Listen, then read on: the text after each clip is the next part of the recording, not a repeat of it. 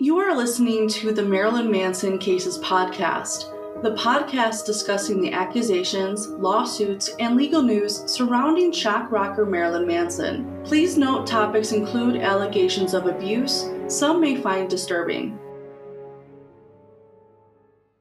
Today I'm joined by two attorneys who are also YouTubers that cover the Marilyn Manson lawsuits, Andrea Burkhart and Steve of Southern Law. To start, would you guys like to introduce yourself and your channel and where we can find you, starting with Andrea? Yeah, so my name is Andrea Burkhart. I'm a practicing criminal defense attorney in the state of Washington. You can find me on Twitter and YouTube at A. Burkhart Law. And I'm Steve, and my channel is Southern Law, and that's because I'm in North Carolina, what's left of the South. Love it. So how are you guys doing with this recent big news that Ashley Morgan Smithline's case has been dismissed? Well, I'm not surprised. Obviously, the court had set it up for that, and it looked like that's all she was going to let it happen, was just let the clock run out and not bother with anything. I was a little surprised, I guess, that she didn't even bother to answer communications from Howard King at the address that was left for her with the court, but not very surprised. I don't know if Andrea has a different take on that. No, I agree. I'm not only not surprised that the dismissal was granted, I'm also not surprised that she has just kind of ghosted the whole situation. From what we did see of her communications with Howard King and her own attorney, it did look pretty clearly like she was trying as much as she could to just get out of the entire situation. So under her circumstances, if that's what she wants, vanishing is really the best course of action for her. Yeah, because it looks like when you consider some of these DMs, she's talking to people, a lot of people, even Eric Hunley, he was talking about that, I think recently on Popcorn Planet. And then when we did his birthday celebration for Marilyn Manson, it's just a lot of strange stuff going on, at least when it relates to Smithline. The whole situation is bizarre considering the whole scenario with Jay Elwanger requesting to withdraw as her attorney. So what did you guys think about that situation when that happened? Well, I started hearing about it before it came up, probably like a lot of people, because as I said the other day on Eric's stream, I'm one of the few people, probably maybe Andrea too, who's never gotten a DM from Ashley Smithline. So everything I get is third hand, and I'd like to keep it that way. I'm not asking for that. But I had heard, that they were dissatisfied. In fact, that she had fired him, but the court record had nothing in it. So I'm like, no, that's still who her lawyer is. Then I saw a little bit of the oven firing video, and that's bizarre. And I can understand the attorney's desire to get on the phone with her, because she has previously said, like, I've been hacked, people impersonate me very well. How do you even know she's the one doing the firing? But once you conclude that, you need to alert the court and withdraw, which is eventually, of course, what happened. But I haven't been in that many withdrawal things personally where I've wanted to fire the client or whatever. In fact, just one. But you ideally don't want that person communicating with the other counsel, talking about how you're worse than a fruit bat.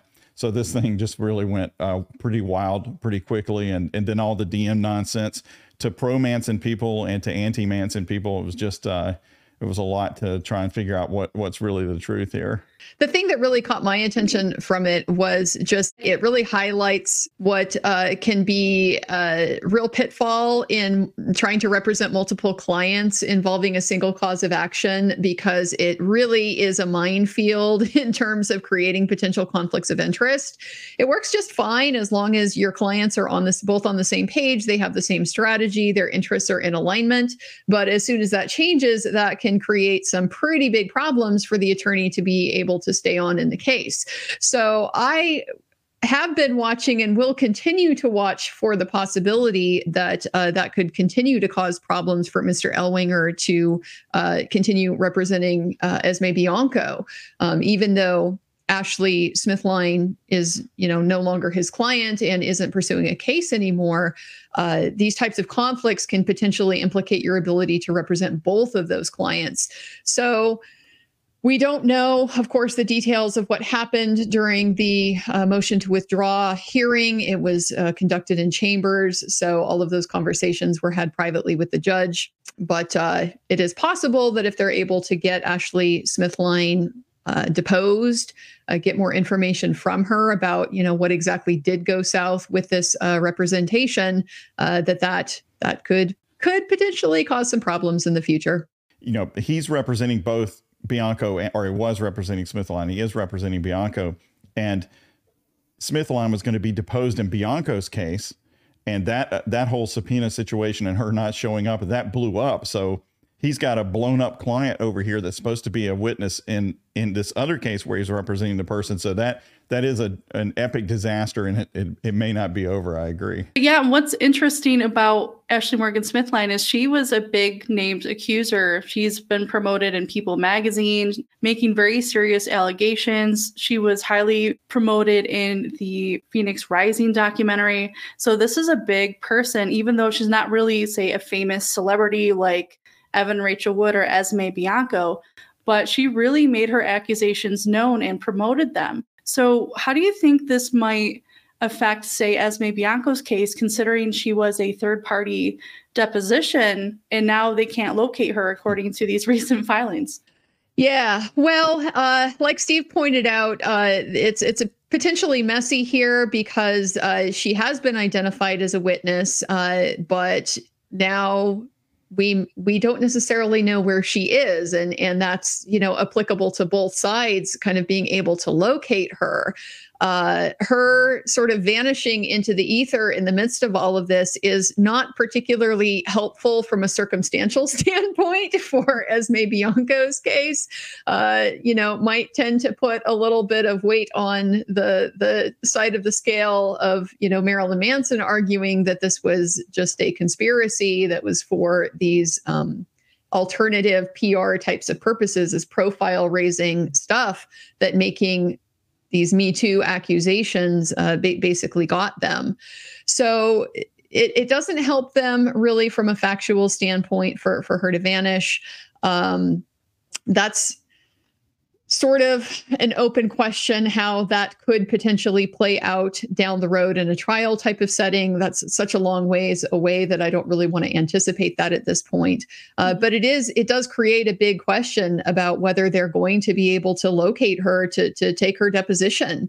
And that's something that I would think both of them want to have at this point, although frankly, by now, Marilyn Manson probably wants it more than Esme Bianco does. Well, and here, you know, just to point out, Andrea, a weirdo situation. If she shows up for a deposition, is she going to have a lawyer? Not, probably not. Probably she's not going to show up. Okay. If she were going to do that, she would have done it. But so what happens then? Al Wenger's going to sit there and ask his former client questions about the actual fact pattern that he represented her on, and it exploded. It's a bad situation, and maybe he's hoping she stays in Thailand or wherever she may be at this point, and stays low. I don't know. Yeah, no, 100%. I think that's a great point. Because people have asked this. Her case was dismissed without prejudice. And the use of those words, prejudice, in a common sense, maybe makes people think something other than what it is. But the court is saying that potentially she could refile it. So is that likely to happen? And I don't think so.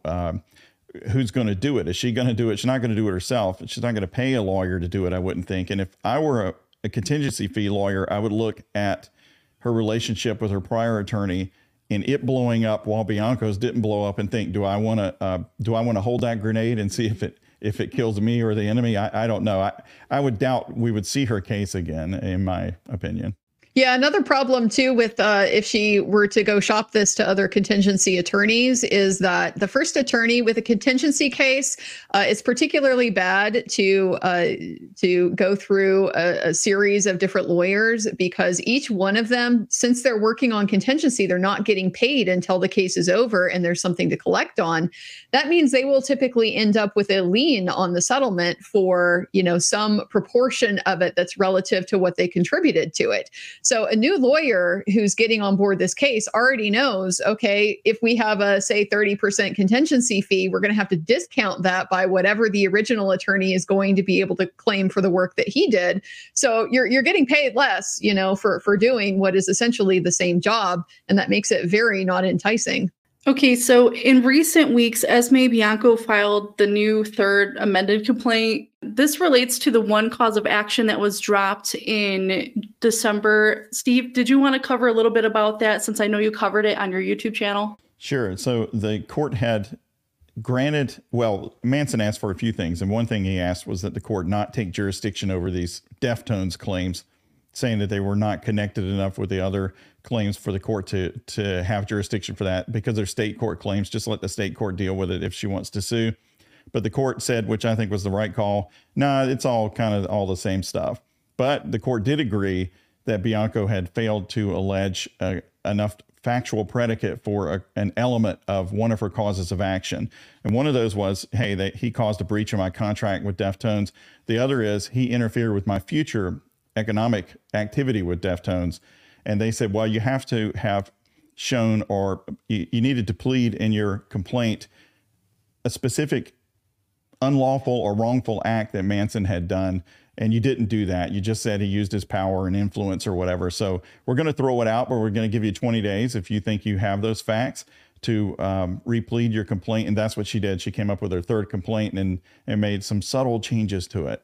And here are some of those changes. I posted this on Instagram so people could see it. In her second amended complaint from last May, it looks like she just said, proceeded to contact the band, Marilyn Manson, that is, to confront them over the Deftones' decision to work with Miss Bianco. And what's changed, it looks like, is they're a little bit more specific to call the band's lead singer and confront him. And that's very interesting.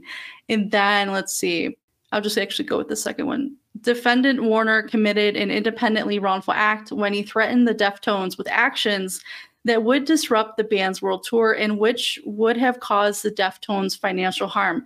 Andrea, does that make sense to sue Marilyn Manson for this with this lawsuit? Well, not under this cause of action, in my opinion. I don't think this is getting anywhere near the hurdle that they're going to have to clear to keep this claim alive. I see this claim as largely being duplicative of the similar cause of action for tortious interference with contract. I mean, this is all just dealing with, this deal that she allegedly had with the Deftones. And so if the other cause of action is allowed to go forward, which so far it has been, the court did say that, yes, there's sufficient facts pleaded to support that cause of action, then I don't know that she's really necessarily losing a whole lot if she can't also argue the same thing under these independent grounds. But the law for this particular cause of action, the tortious interference with prospective economic advantage, is very clear that the type of wrongful act that you have to establish needs to be more than just, it looks bad, like it needs to violate the law in some way. And this just, sort of ambiguous. What does this even mean? Threaten the Deftones with actions that would disrupt the band's world tour. I mean, there's nothing in there that necessarily makes that illegal. This, to my eye, is not coming close to meeting that standard. Steve, do you agree with that? Yeah, the court noted in its order that Bianco's attorneys had said, look, we don't really know what he said. We'll figure it out in discovery. So if suddenly they had figured out what he said, well, maybe a witness would tell them that. But I guess I give the attorney a little bit of credit because I don't think he did much in this amended complaint. He did file it, but it's not like he created a fantasy. He just basically said he called them on the phone and threatened to disrupt them. So calling somebody is not an unlawful act. And disrupting, to me, is not inherently unlawful or violating a standard, because there are lots of ways to people disrupt things all the time that they don't like, and it's not all a cause of action. So I think they needed to show that he threatened to kill them, or he threatened to, to do something, some kind of violation of a statute or whatever. And they didn't say any of those things. So to me, they didn't move the ball forward like they needed to. But, who knows how long it takes to get another motion to dismiss queued up and decided, especially with this motion to stay on the docket. Oh, really? So it needs to be something a little bit more severe than, say, making a phone call, making a threat like that. Yeah, it has to be something illegal. It has to be something illegal. And the problem is that threats fall under the First Amendment, like all speech does. And so they also have a very specific technical legal definition. And like Steve has indicated, it's a threat of death or serious bodily harm that is places another person in reasonable fear that the threat is going to be carried out. So They would have to show something like that if they want to say, well, he committed an illegal threat, and that's the independent wrongful act. But they don't allege that. So it's not going to satisfy that standard. Because he could disrupt them by saying, I'm going to show up at venues and say, these guys are lame. They've lost their mojo. Don't listen to them. I'll give a free concert at the same night at the same city. And those things aren't. So yeah, I don't think that they showed the facts that the court asked them to do. That's very interesting because I didn't know any of this stuff, let alone, and I don't even know how to pronounce the word torturous. Is that what it is? Interference? Tortious. Tortious. Okay. Yeah, because they kept, or the judge kept the one cause of action, then dismissed the second part of that in leave to amend. So I'm assuming this is why we're seeing that third amended complaint. Are we going to see a motion for that, or it's just amended and we're going to kind of see something move forward from here? Well, depending on how the stay, how that plays out now, since we're going to talk about that. Since it looks like Howard King, Marilyn Manson's attorney, wants to have a stay in the case based on a provision in the human trafficking statute, or the act, I should say. And I found that very interesting. And I get a lot of questions like, why didn't they do this sooner? Well, when I looked it up, some of the case law on it, there were times when defendants tried to invoke this stay provision, and the court said, no, you're not showing us enough evidence that you're actually under investigation. So we're not going to let you invoke this stay. So if you come to the court too early and without enough evidence that you're actually under investigation or this potential criminal prosecution, then you can't get the stay. So if you're Manson's side, you say, look, we did the right thing here. We waited until we felt really confident about it. There's not an estoppel situation here, because in fact, the case law says don't come too early. Don't come until you really have a good handle on this. So I think, while I understand Ellwanger saying, hey man, we've been in this case for a long time, this sucks to have this case stayed, I like cases to go forward, so that resonates, but that's not what the statute says, in my opinion. The statute says that it should be stayed if it's under investigation or under prosecution or potential prosecution, the way I read it. Yeah, I think that makes perfect sense. I wouldn't rule out that there may be strategic reasons for the timing, just given how discovery often tends to unfold in civil cases. You tend to get your written discovery and your document discovery before you go forward with your depositions. And so it's possible that they've reached a point where they've received a lot of information through the document and interrogatory type of discovery, but maybe it would be good to wait before Marilyn Manson sits down for his deposition, so this could be an advantage to them in that particular respect. But of course, without being able to see behind the scenes, we really don't know that. It's just a possibility I would not rule out. Right, because that was the first trial coming up, I believe, in June, this didn't happen. And it looks like in the court filings that they still don't have Bianco's deposition, or what looks like a 35. Is that a medical? Is my understanding. I think it's called a 35. And it seems like kind of a shitty spot to stop at, but also it's hard to know what's going on behind the scenes, especially as it relates to Marilyn Manson's lawsuit against Evan Rachel Wood and Ashley Illma Gore, because in the recent anti-SLAPP filings, we did see Bianco's name come up in some of the unredacted portions. So somehow Bianco is linked, but there's not enough information to know how or why, or how much more they have for this conspiracy, except for the fact that apparently the broken iPad has been imaged. Because certainly I've seen plenty of Twitter comments about it, which is, hey, if Manson's worried about his career is stopped while this is going on, and he's got all this stuff to clear his name, why would he want this case to be stayed?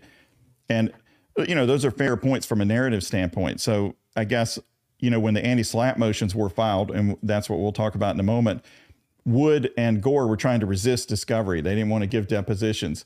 Well, if they're accusers, why don't they tell their story? Well, their lawyers don't want them sitting down for, and in fact, I don't think Gore came off as good in her deposition as I thought she might for purposes of state of mind, because I thought her attorney's brief was great. But having said that, the point is Manson's under attorney advice for this stay. He's not like he's sitting around thinking this stuff up. That's what they're getting paid to do. So I think it's fair to say for both sides, the timing of when they talk in depositions and how they maneuver the litigation is up to the lawyer. And it's not really, I think, fair to destroy either side's narrative based on what the maneuvers the lawyers make. Well, and part of the reason I imagine that this stay provision exists in the first place, there's probably a lot of reasons, but one of them may be because of the fact that when you have these overlapping civil and potential criminal issues, you are going to run into the likelihood that your, civil defendant is going to plead the fifth, that they are in a situation where they cannot afford to be full and fair and open in their deposition because they might get criminally charged as a result of what they say. So it's almost certain that, from my standpoint, if Marilyn Manson were to sit down for his deposition without knowing if this investigation is concluded or not, he's putting himself at pretty serious jeopardy to answer these types of questions. So from that standpoint, it makes a lot of sense to me why Marilyn Manson wants to be sure that that is closed. Not that it can't be reopened, but it just makes it a lot harder to give them new information that would justify reopening the case, as opposed to if they're already, inclined to go down the road of prosecution, and then they can just pick things out from your deposition, that may tend to support what they're trying to establish. It just puts him in a very difficult situation to be able to do that. So real quick, I wanted to talk about the upcoming anti-SLAPP court dates, and it looks like there's a joint filing coming up on 2 motions pertaining to the 190, what's the word? I'm thinking of, the 190 objections that between Evan Rachel Wood's legal team and Illma Gore's legal team are trying to make. And it looks like that's coming up on, or at least before January 19th. And the court date for the anti-SLAPPs looks like it's now February 7th. The anti-SLAPPs, the motion to seal motion, and remaining objections. Have you guys had a chance to check out any of the exhibits that were filed back in November? Yeah, although I did not read 190 some or whatever they are, evidence objections, I'll admit. But I know they exist, or I trust that on faith. When I read the objections and all that, I didn't understand that those were 190. I just thought that's how it actually looks. when you look at these filings, I didn't realize it was like 190 of them. Is that normal? Yes and no. I mean, yes, in the sense that if there is something objectionable, you need to object to it. If you don't object to it, you waive your objection. And so that can be, a bit of an own goal if you miss something that you should have caught. At the same time, most people do tend to, exercise some judgment over what is the strongest thing here and let go maybe things that don't matter as much. To raise 190 is being pretty thorough, which may be a little bit more unusual to have such a broad net of objections. So basically take that as a clue, as they really don't want to be part of this lawsuit with 190 or so objections. Well, they don't want his evidence to be considered. They want to limit as much as possible how much the judge will pay attention to what he has submitted in response to their anti-SLAPP motion. So more that they can pare that down, the better chance they have of getting the motion granted. Yeah, especially when you look at just Illma Gore's deposition, and correct me if I'm wrong, it was limited to groupie, but was that because of the infliction? I'm sorry if I'm. It was for her state of mind, I think. When she made the statements about the groupie video. Well, it's because of the posture of this, since it was a request for her deposition in light of the fact that the anti-SLAPP motion had been filed, and so the discovery stay was in place. And so it wasn't just a normal course of events, we're going to go ask for somebody's deposition and do whatever, because they had to go to court and ask for permission for it anyway, and to establish for the court, this is why it's relevant to the anti-SLAPP. This isn't a deposition that's just broadly dealing with the issues of the case. It's very targeted to the issues of the anti-SLAPP. And so that's why it focused just on that issue with the mental state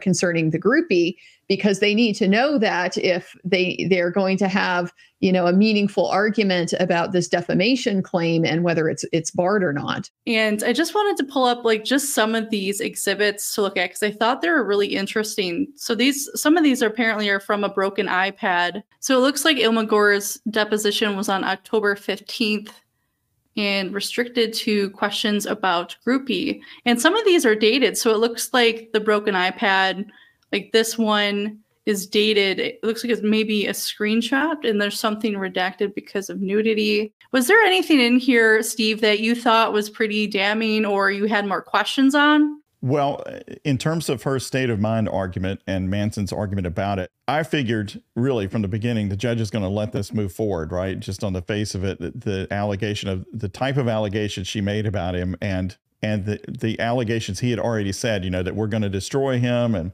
the allegations about the conspiracy and stuff, that was enough there to show some malice. But anyway, I thought her attorneys briefed that up and educated me on the law on it as to why the judge might have some concerns about that in terms of it being a subjective test. And then it devolves down into this: should she have investigated more? What was the basis for what she thought? Why was she doing it? Did she basically harbor real doubts about the truth of what she was saying? And I thought her attorneys did a good job on the brief. I found her, the deposition excerpts, in my opinion, were a little more mixed on that. Like, I thought her story would be more coherent on how she found out about it and why she believed the particular things that she said about it, because that to me remained a little ambiguous in that. The main thing I was surprised at in the excerpts was how many people, as I read it, she told her they had seen this horrifying video. I thought no one had seen it other than Manson, and the producer or whatever said never show this to anybody. But what I read in the deposition seemed to indicate that Wood had seen it and other people had seen it. So that was surprising to me. Yeah, I agree with that. I don't think that Illma Gore necessarily helped herself out a lot in this deposition. I had some questions anyway about how helpful it was really going to be likely to end up being. Like Steve points out, the actual malice, it is going to be a subjective standard. It's proving she actually legitimately entertained doubts of what she was saying. And so that's always one of those things that's difficult to prove because, of course, you can't see directly into somebody's mind. It's always circumstantial. And certainly what she has to say about it is one piece of circumstantial evidence of what's in her mind, but it's not binding. We don't have to accept that something is true simply because Illma Gore said it. And it's not even necessarily the best evidence. I'm a criminal defense lawyer. I'm regularly dealing with situations where, what people say doesn't tend to line up with the rest of the evidence that is out there in the world. So I didn't really have high hopes that this was going to be a super fruitful undertaking for them. And given that, I personally think it actually went better than maybe I would have expected it to. Now, what I found interesting is, at least when it comes to the deposition, and I'm going to pull that up real quick, is learning that not only was Marilyn Manson there to listen onto this deposition, was that there was audio. And it appears at least one of them mentions it's that Michelle Myers, whose phone number was on the fake FBI letter. And now that I have a lot more questions on who recorded that. Is it on the iPad? Is it something that she recorded? Because apparently she's an attorney. What kind of questions did you guys have with the deposition? And I'll start with Steve. It sounded to me like she was recording it, that the Myers was recording it. I thought that's where they got this, that Manson's side got this information from, but I could be wrong. Like you said, it could be the iPad. Yeah, I agree. It was not clear to me exactly what that provenance was. But what did you guys think of Illma Gore's, it looks like, changing stories about how she learned about groupie? First, it was something to the effect of she found it online, but then somehow she mentioned Evan Rachel Wood later on. Did you catch that, Andrea? Yeah, I did. I noticed that there is not a whole lot of consistency in the story here, like Steve said at the outset. I also would have expected, something a little bit more coherent and consistent. But that was certainly a problem. The explanation she gave of, supposedly being just randomly contacted out of the blue by somebody who is supposedly, the subject of this video, and, just this rather implausible explanation from my standpoint, because you would have to, I think, have at least some explanation for why you would credit this, why you would authenticate this as legitimate. How do you know this person is who they say they are, and so forth? Most of us wouldn't just go around throwing out random child abuse accusations against somebody because some unknown person said something to us over, a DM on an anonymous account.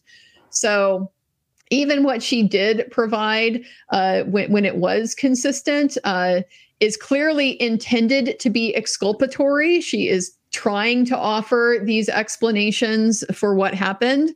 But the problem is that she has also now opened up the door for discovery into all of that. Okay, you say you got a DM, Illma. Well, now it's put up or shut up time. We want to see it. Prove it. What surprised me out of it was the lack of direct narrative from point A to point B when your client's only going to be deposed on one thing. I just thought that would be more straightforward. But the main thing to me was, unless I missed or read it wrong, was that so many people had seen it when allegedly it was only, a couple of people or whatever. And so if so many people have seen it, I would have thought in her deposition, she would have said, I was told by X person that this underage thing occurred or whatever, in addition to the anonymous call. And I didn't see that in there.